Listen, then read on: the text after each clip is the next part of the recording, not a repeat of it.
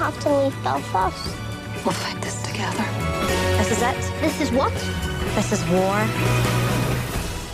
It's a very hard-headed film director who can resist the temptation sooner or later to tell the story of their childhood in exhaustive detail. Maybe it's the closest thing we can have to a time machine, carrying us back to a beautifully art-directed and better acted version of our past.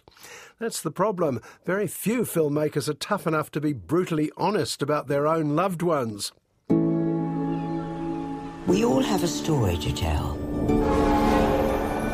But what makes each one different is not how the story ends, but rather the place where it begins. One notable exception was the wonderful Roma, made by Alfonso Cuarón, but he had the good sense not to put himself in the centre, instead making a film about his beloved family housekeeper. But Belfast sees a 10-year-old version of Kenneth Brannagh, lightly fictionalised as Buddy, at a very specific time and place, the street where he lived in August 1969. Do you think me and that girl have a future? Well, why the heck not? You know she's a Catholic. And you call me here? Yes! You know who you are. You're Buddy from Belfast, where everybody knows you. The opening shot is almost too good to be true. Buddy and his friends playing in the streets in immaculate black and white. Why is memory always rendered in black and white? There are grown-ups on their doorsteps, cups of tea in hand, gossiping about clothes and football. And then it all changes. Be good, son. If you can't be good, Be careful. And that thought will keep you safe. A gang of thugs smash up the neighbourhood on the pretext that the few Catholics who live in a predominantly Protestant street should be ejected, violently if necessary. It's the start, we're told, of the euphemistically named Troubles. We're looking to cleanse the community. You wouldn't want to be the old man out in the street. You touch my family and I'll kill you. Was that our side that done all that? there is no our side and their side in our street. Well, there didn't used to be anyway. But it's clear that Kenneth Brannagh, who wrote as well as directed Belfast, isn't particularly interested in documentary accuracy. This is a love letter to his youth and particularly his family. There's immaculate builder dad, Jamie Dornan, forced to spend much of his time over the water in England trying to pay back his tax arrears. It's the building trade. I told you it doesn't work the normal way. I told you I had it covered. I was the one who had it covered. No, you had us paying 3 years of back tax. To keep you out of bloody jail. We're drowning in debt. We're near done with the back tax.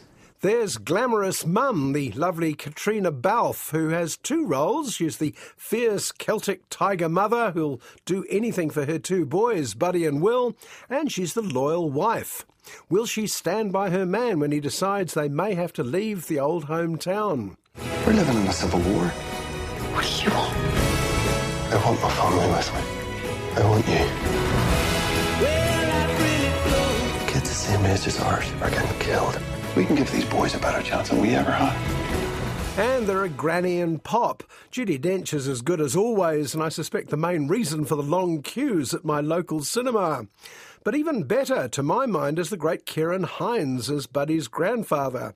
He's the heart of the film, and he also does a nice job disguising the occasional cheesiness of the lines Brannagh has handed him. My ma says if we went across the water, we wouldn't understand the way we talk. Shouldn't be a problem. I've been married to your granny for 50 years. I've never understood a word you said. What do you want? I want you and my granny to come too. Brannagh might have been advised to get a real writer in to polish the script, which suffers a little because Sir Ken can't quite bring himself to be unkind to any of his characters. The best moments are almost accidental. Buddy being lured by his teenage cousin into trashing a shop and being left holding a packet of washing powder. Pop's impromptu quotes from Camelot. How to handle a woman. There's a way, said the wise old man. A way known by every woman since the whole rigmarole. Yes, all rigmarole with you, mister. And I'm sure most significantly, Buddy's regular visits to the films with his family. Westerns like High Noon and The Man Who Shot Liberty Valance. Family entertainments like Chitty Chitty Bang Bang, providing the only colour in a mostly black and white film. Kids the same age as ours are getting killed or in the corner. Well, be careful. You can't be with them 24 hours a day. You can't take away their childhood either. You could complain, and later I did complain, that Belfast, despite the copious awards and nominations, is too soft-hearted for its own good. What might directors like Ken Loach or Stephen Frears have made of this material? Possibly because it isn't their beloved early childhood. How could I leave Belfast? Everybody likes them and everybody looks after them. Belfast will still be here when you get back. Will you? I'm going nowhere you won't find me. But it's Branagh's heart-on-his-sleeve approach that makes Belfast what it is. Young Jude Hill as Buddy is very endearing, playing him as an Ulster Charlie Brown from Peanuts, complete with a thwarted romance with a little Catholic girl in his class. Maybe I could stay up at the top desk and wait till she gets back there. Well, you could say the moon's meal of green cheese and drop down a plate. Or you could do the project together, you and the young lady. You get the same marks and maybe end up on the same seat together.